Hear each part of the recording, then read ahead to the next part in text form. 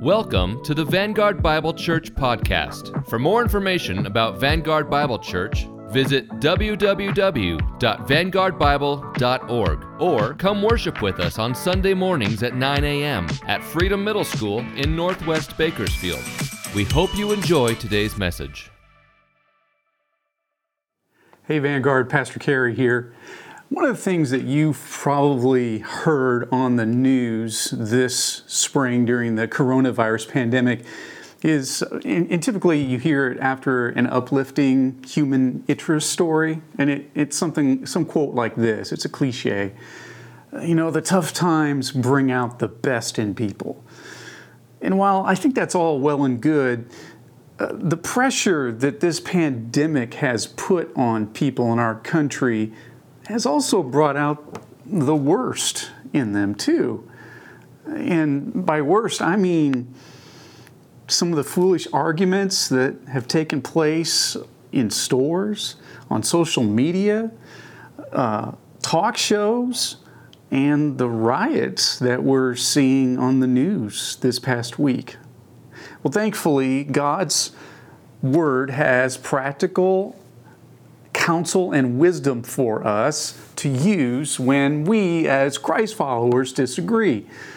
Now let's pause for a moment and ask the Lord to help us understand and apply His Word to our hearts. Would you join me as I begin with prayer? Heavenly Father, our hearts are heavy as we pause right now. They're heavy for our country, our nation, as we watch riots on TV in response to George Floyd's tragic death. Lord, this seems like the last thing we needed in our nation right now, on top of the pandemic we are already dealing with this year. Lord, would you please bring peace to our country and give wisdom to our leaders, and would you bring appropriate justice for those involved with Mr. Floyd's death? And certainly, Lord, would you comfort his family, and in ways that only you can know and only you can understand, would you work all things together for good? Thank you, Lord, for your timeless word and the wisdom that you've provided in it. Would you please use your word today to shine a light into our own hearts so that we can see how we need to change in order to reduce the number of foolish arguments we engage in. And Lord, please, would you help us to identify any logs in our own eyes instead of looking for the specks in others. In Jesus' precious name I pray. Amen. Well, I want to invite you to open up your copy of God's Word with me to Romans chapter 14. And as you turn there, let me just share a few examples from recent headlines on why I think this topic of disagreement is really important to address from the Scriptures. For example, this past week, there was a viral video that was circulating around the internet, and it made news headlines, and it showed a mask-wearing group of shoppers at a New York grocery store shouting and cursing at a lone customer not wearing a mask. Eventually, the vilified customer was forced to leave the store. And I'm sorry, I don't mean to make light of it. It was sad to watch. I just kind of chuckle a little bit because at the same time, while it was sad, it was also I found myself going, are you kidding me? Here's another one. There was another video that made headlines this past week, and it went viral, involving a female protester outside the Ohio State House. And this protester was accosting a female TV reporter who was wearing a mask. The protester was not. The reporter was wearing a mask. And the unmasked protester was allegedly upset at the reporter for inciting fear by wearing a mask.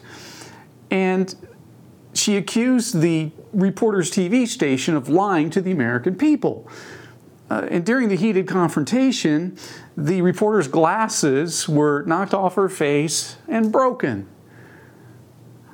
And of course, you heard me mention this past week, in last week's video, that even amongst Protestant evangelicals, there is division on the severity versus the triviality of the coronavirus.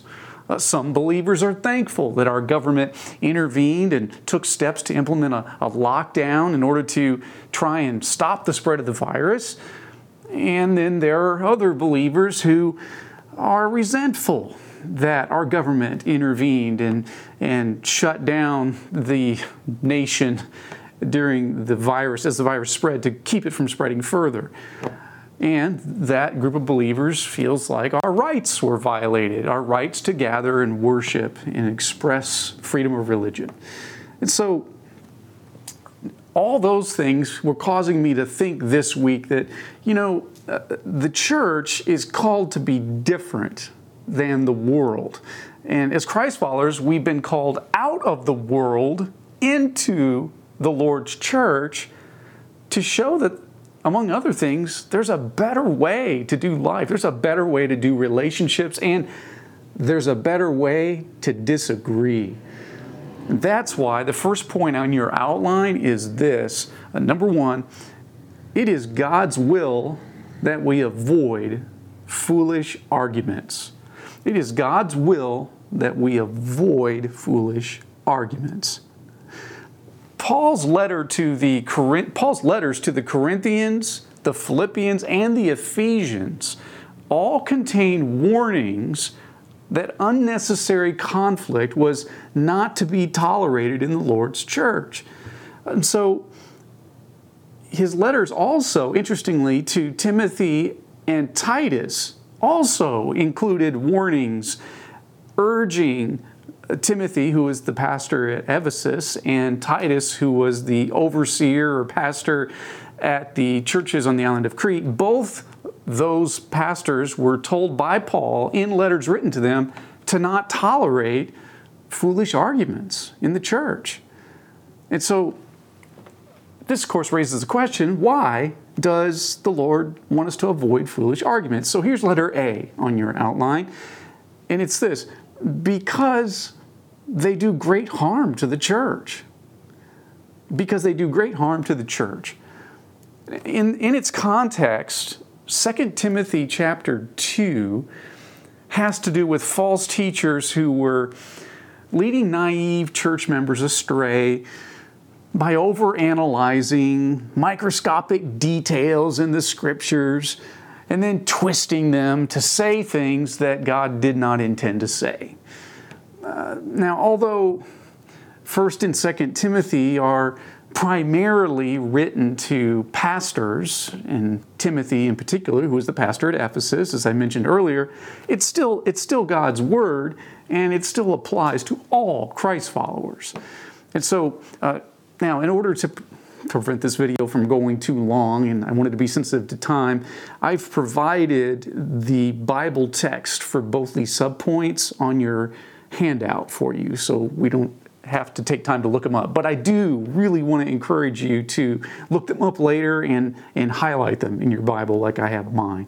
So having said that, follow along with me as I read 2 Timothy chapter 2, verses 14 to 16, and then 23 to 25 off of your handout. Paul says, "Remind them of these things and charge them before God not to quarrel about words, which does no good, but only ruins the hearers. Do your best to present yourself to God as one approved, a worker who has no need to be ashamed, rightly handling the word of truth. But avoid irreverent babble, for it will lead people into more and more ungodliness." In verse 23, "Have nothing to do with foolish, ignorant controversies. You know that they breed quarrels. And the Lord's servant must not be quarrelsome, but kind to everyone, able to teach, patiently enduring evil." In verse 25, "Correcting his opponents with gentleness. God may perhaps grant them repentance." Now, one way that foolish arguments harm the church can be seen in verse 14. Paul says it ruins the faith of the fighters and the listeners. it also ruins, or at least at a minimum, damages their relationships. Because immature sheep tend to herd together with other sheep who share their same opinions. Whereas they then also avoid sheep who don't share their same opinions. That's not what God intended to have happen in His church. Paul instead tells us in verse 15 that we should invest our energies into learning God's Word. He calls it the Word of truth, because that's what we should be fighting for if there's a fight that has to take place. And God's Word is what we should be united around and focusing on. Notice then in verse 16, Paul goes on to say that such arguments can lead some to backslide in their pursuit of godliness. And that's certainly not good. Now, I want to make a clarification here. Paul is not saying, he's not saying all conflict should be avoided. In fact, there are some conflicts in the church that are necessary. Specifically, those related to protecting the gospel, correcting bad doctrine, confronting divisiveness or sin, protecting the witness of the church, and much more. And so conflict is necessary at times, but what Paul is saying is that it's supposed to be on the basis of God's Word, to correct something that's not being done, or to correct someone who needs to start doing something that God's Word commands. And that's why I think Paul says in verse 25 how correction should take place. Notice he says, with gentleness, in hopes that the person who's caught in sin or spreading false doctrine will come to repentance. And that's important. You see the word repentance there in verse 25. Only people that are sinning need to repent.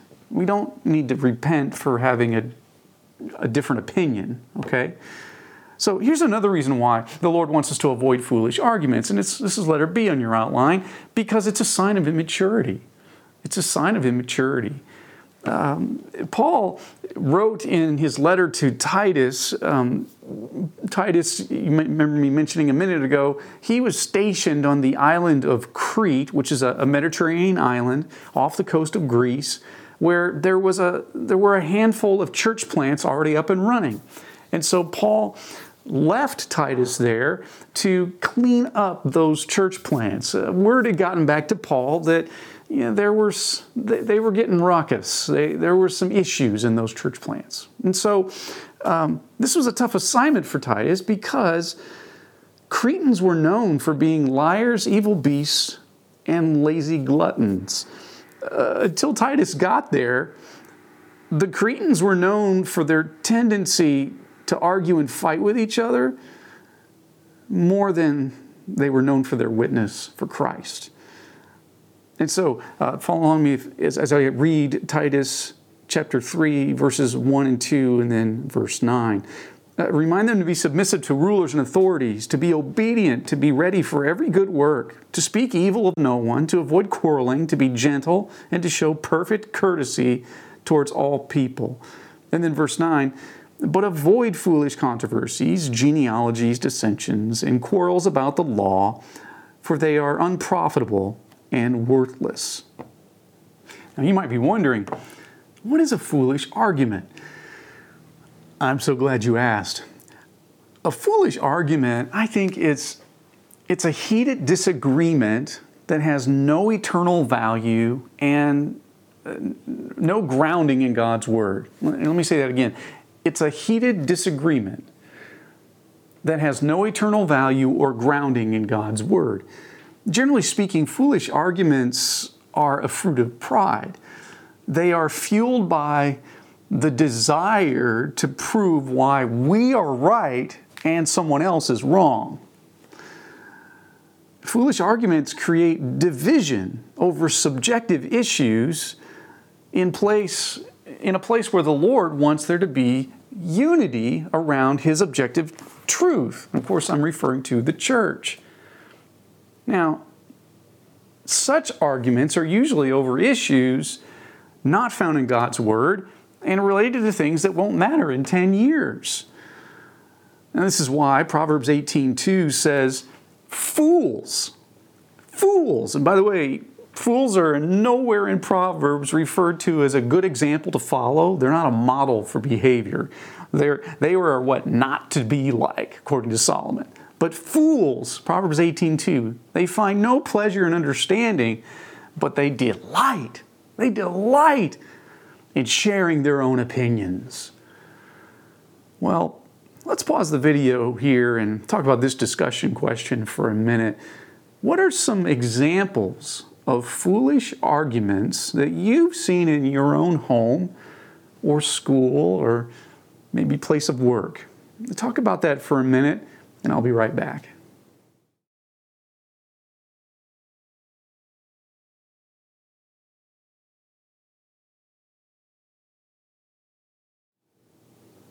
Now, point number one raises a good question. If engaging in foolish arguments is not God's will for His church, then how do we avoid them? And this brings us to point number two on your outline. Point number two, here it is. Foolish arguments can be avoided by using discernment. Foolish arguments can be avoided by using discernment. Discernment is the ability to distinguish or discriminate between two or more options. For example, in Romans 12, verse 2, Paul calls on believers to discern the will of God. In Ephesians 5:10, he urges the Ephesian believers to discern what is pleasing to God. And in Philippians chapter 1, verse 9, he prays that we would grow, abounding more and more in our discernment. The word discernment always makes me think of parting or cutting through thick brush in a jungle in order to make a path. Or maybe choosing one path when there's a fork in the road. That's what I think of when I think of discernment. Now, if you would, you've got your Bibles open to Romans chapter 14. Follow along with me, as I read Romans 14, verse 1. Paul says, "As for the one who is weak in faith, welcome him, but not to quarrel over opinions." Not to quarrel over opinions. Here's letter A on your outline. Maturing believers are flexible with their opinions. They are flexible with their opinions. In Romans chapter 14, just to give you a little bit of context of what's going on here, he's dispensing some much needed instruction to a divided church in Rome. You see, Gentile believers were clashing with Jewish believers. Both of them were new believers, both groups, and they were clashing over what kind of diet was appropriate for the believer and which day was to be the Lord's day for worship. Now, in the 21st century, these aren't controversial issues for us, but back then, in the first century, these two issues were causing division in the church. They were causing a lot of strife and arguing. So Paul says, don't quarrel over opinions here. Well, what's an opinion? We need to define that. And so here's a quick definition for you. An opinion is a belief based on personal preference and emotion instead of proven fact or objective truth. Again, it's a belief based on personal preference and emotion instead of proven fact or objective truth. We can avoid having foolish arguments by having fewer opinions and keeping the few that we have to ourselves until we are asked to share them. And then when we're asked, if it's appropriate, we can share them. We should share them with humility, such as, this is just my personal opinion, or I could be wrong. I know I often am, but I think, X, Y, Z. I'm still learning in this area, but here's what I would say right now. But, my feelings on this could change in a week or next year as I continue to grow in my walk with the Lord. So we can avoid foolish arguments by having fewer opinions and keeping the few opinions that we do have to ourselves until we're asked to share them. Now, if you would turn with me to 2 Timothy, I want to show you another important passage of Scripture, 2 Timothy chapter 2. 2 Timothy chapter 2. If you would, as you turn there, let me read chapter 3. We need to go to chapter 3, apologize. And I'm going to read verses 14 to 17. So 2 Timothy 3, verses 14 to 17. Follow along with me if you would as I read. Paul writing to Timothy, again, the young pastor, his protege, who's in Ephesus. But as for you, Timothy, continue in what you have learned and have firmly believed, knowing from whom you have learned it, and how from childhood you have been acquainted with the sacred writings, which are able to make you wise for salvation through faith in Jesus Christ. Verse 16, all Scripture is breathed out by God and profitable for teaching, for reproof, and for correction, and for training in righteousness, that the man of God may be complete, equipped for every good work. Okay, here's letter B on your outline. Maturing believers are biblical with their convictions. Maturing believers are biblical with their convictions. Timothy grew up in a Christian home in which his mother and grandmother were believers. They taught him the Scriptures and led him to faith in Christ. And then what happened was the Apostle Paul mentored him in the faith and trained him to be a pastor. Paul is reminding Timothy here in these verses that the teaching he received from his mother and grandmother was based on truth, and that the sources he got the truth from were reliable and trustworthy as well. Now, another way to say verse 14, I think, would be this. Hold tightly, Timothy, to your convictions. But then this raises a question, well, what is a conviction? Here's a quick definition. It's a strong belief based on proven fact and objective truth.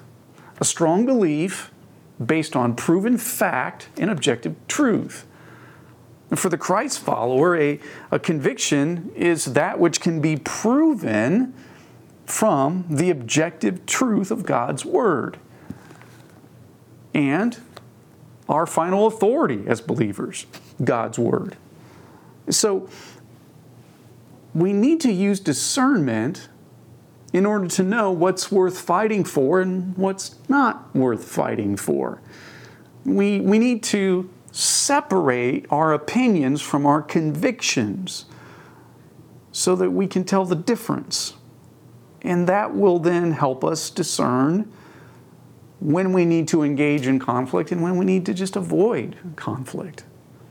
Now, again, a clarification here that's important for me to make. Godly Christ followers don't avoid conflict at all costs. Instead, they pick their battles. We can sin by rolling over on biblical convictions, and we can sin by fighting over personal opinions. And so, again, it takes discernment to know the difference. So, if engaging in foolish arguments is not God's will for His church, then how else can we avoid them? Well, this brings us to point number 3 on your outline. If you would, turn with me in your Bibles back to Acts chapter 15. Acts chapter 15. Turn back there if you would, and then let me just give you some context and some background on Acts as you're turning there. The book of Acts is I like to call it a documentary written by Luke that describes how the gospel spread to the rest of the world after Jesus ascended into heaven. At the end of chapter 15, I'm going to read a few verses here in just a second, Paul wanted he and Barnabas to circle back and encourage some churches that they had visited on their first missionary journey together. One of the men who accompanied Paul and Barnabas on that missionary trip was a man named John Mark. He was sort of a spiritual apprentice being groomed by Paul and Barnabas. And for reasons we're not told, this young man abruptly quit that missions trip and decided to go home. It's also worth mentioning that John Mark was the cousin of Barnabas. Now, if you would follow along with me as I read Acts chapter 15, verses 36 to 41. And after some days, Paul said to Barnabas, "Let us return and visit the brothers in every city, where we proclaim the word of the Lord, and see how they are." Now Barnabas wanted to take with them John called Mark. But Paul thought best not to take with them one who had withdrawn from them in Pamphylia and had not gone with them to the work. And there arose a sharp disagreement, so that they separated from each other. And Barnabas took Mark with him and sailed away to Cyprus, but Paul chose Silas and departed, having been commended by the brothers to the grace of the Lord. And he went through Syria and Cilicia, strengthening the churches. Here's number 3 on your outline. Foolish arguments can be prevented by exercising wisdom. Foolish arguments can be prevented by exercising wisdom.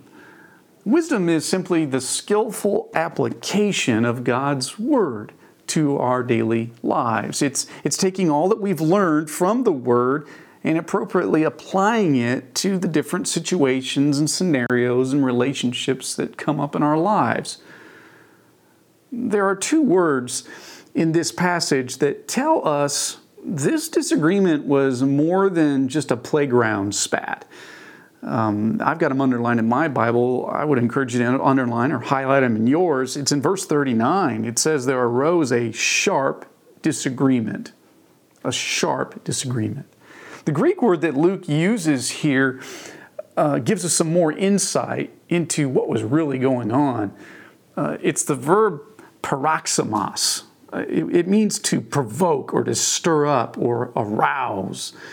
It's the same word we get the English word paroxysm from, which that word paroxysm means a sudden emotion or action, an outburst. It suggests that these 2 godly, seasoned ministry leaders really went at it. I mean, I envision if I was there seeing Paul and Barnabas going, "Oh yeah, well, you know what? Oh yeah, well you," and really getting fired up and feeling strongly about their 2 positions that they were taking. Now let's pause the video here once again, and I'd like you to talk about this next discussion question, and it's this. What are some reasons Paul might have given for leaving John Mark behind?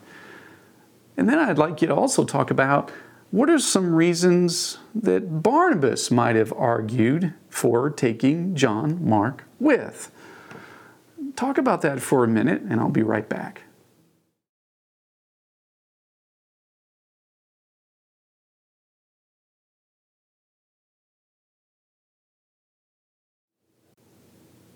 Here's a few ideas that came to my mind. Paul might have argued, look, John Mark is unreliable, inexperienced, the journey's too dangerous, and we need to think with our heads here. Whereas Barnabas might have argued, and possibly being biased a little bit because this is a family member of his, John Mark got homesick, and he's got great potential. The journey's a great learning opportunity for him. And we need to feel with our hearts, Paul. We need to have a heart here for the guy. We need to cut him a break. Now, because Paul and Barnabas could not reach an agreement on this issue, they exercised wisdom by choosing, just to use the old cliche, they chose to divide and conquer. And God used it for good. Now, there were 2 missionary teams instead of 1. And now Silas got to be mentored by Paul instead of just John Mark. However, sometimes separation is not an option. And in some cases, it may even be unbiblical. For example, husbands and wives who are married, or kids who are too young to move out on their own. So, what should we do when there are scriptures on both sides of the argument to support both sides, and yet we still can't agree? What do we do? Here's 3 wisdom principles that I have found helpful, and I hope will help you when you're in a situation like that. So this would be subpoints A, B, and C on your outline. First of all, letter A, defer to the person with the most skin in the game. Now, skin in the game is, of course, a cliche that refers to the person who has the most to lose, who will be affected the most, or is most vested in the decision. And this allows us, by doing this, it allows us to put the needs of others before our own, as Paul says in Philippians 2:4, and it allows us to show courtesy or consideration to others, as he wrote in Titus 3:2. Now, if letter A doesn't work, then do letter B, which is defer to the person with the most expertise. For example, if the disagreement is about finances, then defer to the person with more experience or training in dealing with money.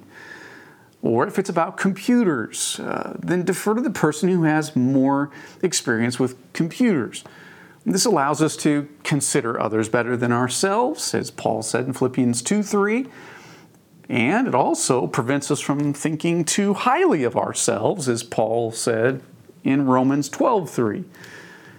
Well, if letter B doesn't work, then do letter C. Letter C is to defer to the person in authority. If the disagreement is between parent and child, then the child should yield to their parents, as Ephesians 6:1 says. If it's between a husband and a wife, then the wife should yield to her husband, as Ephesians 5:22 says. If it's between a supervisor and an employee, obviously the employee should yield to the supervisor, as 1 Peter 2:18 says. One of the many reasons that the Lord has put authority structures in place is to prevent disagreements from escalating to damaging and destructive arguments. And that's important for us to remember.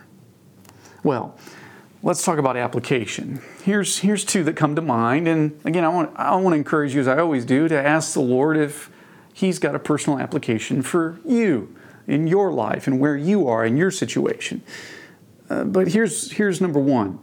First application: study and learn God's Word. Now, I know some of you might be thinking, wait a minute, wait a minute. Didn't you use that application last week? Yes, I did. And here's why I'm using it again. As I have grown in my own knowledge of the Scriptures over the years, and I'm still growing, I'm still learning, by the way, the number of biblical convictions that I have has increased, and the number of opinions I have has decreased. And that's been good. It's been real good for me.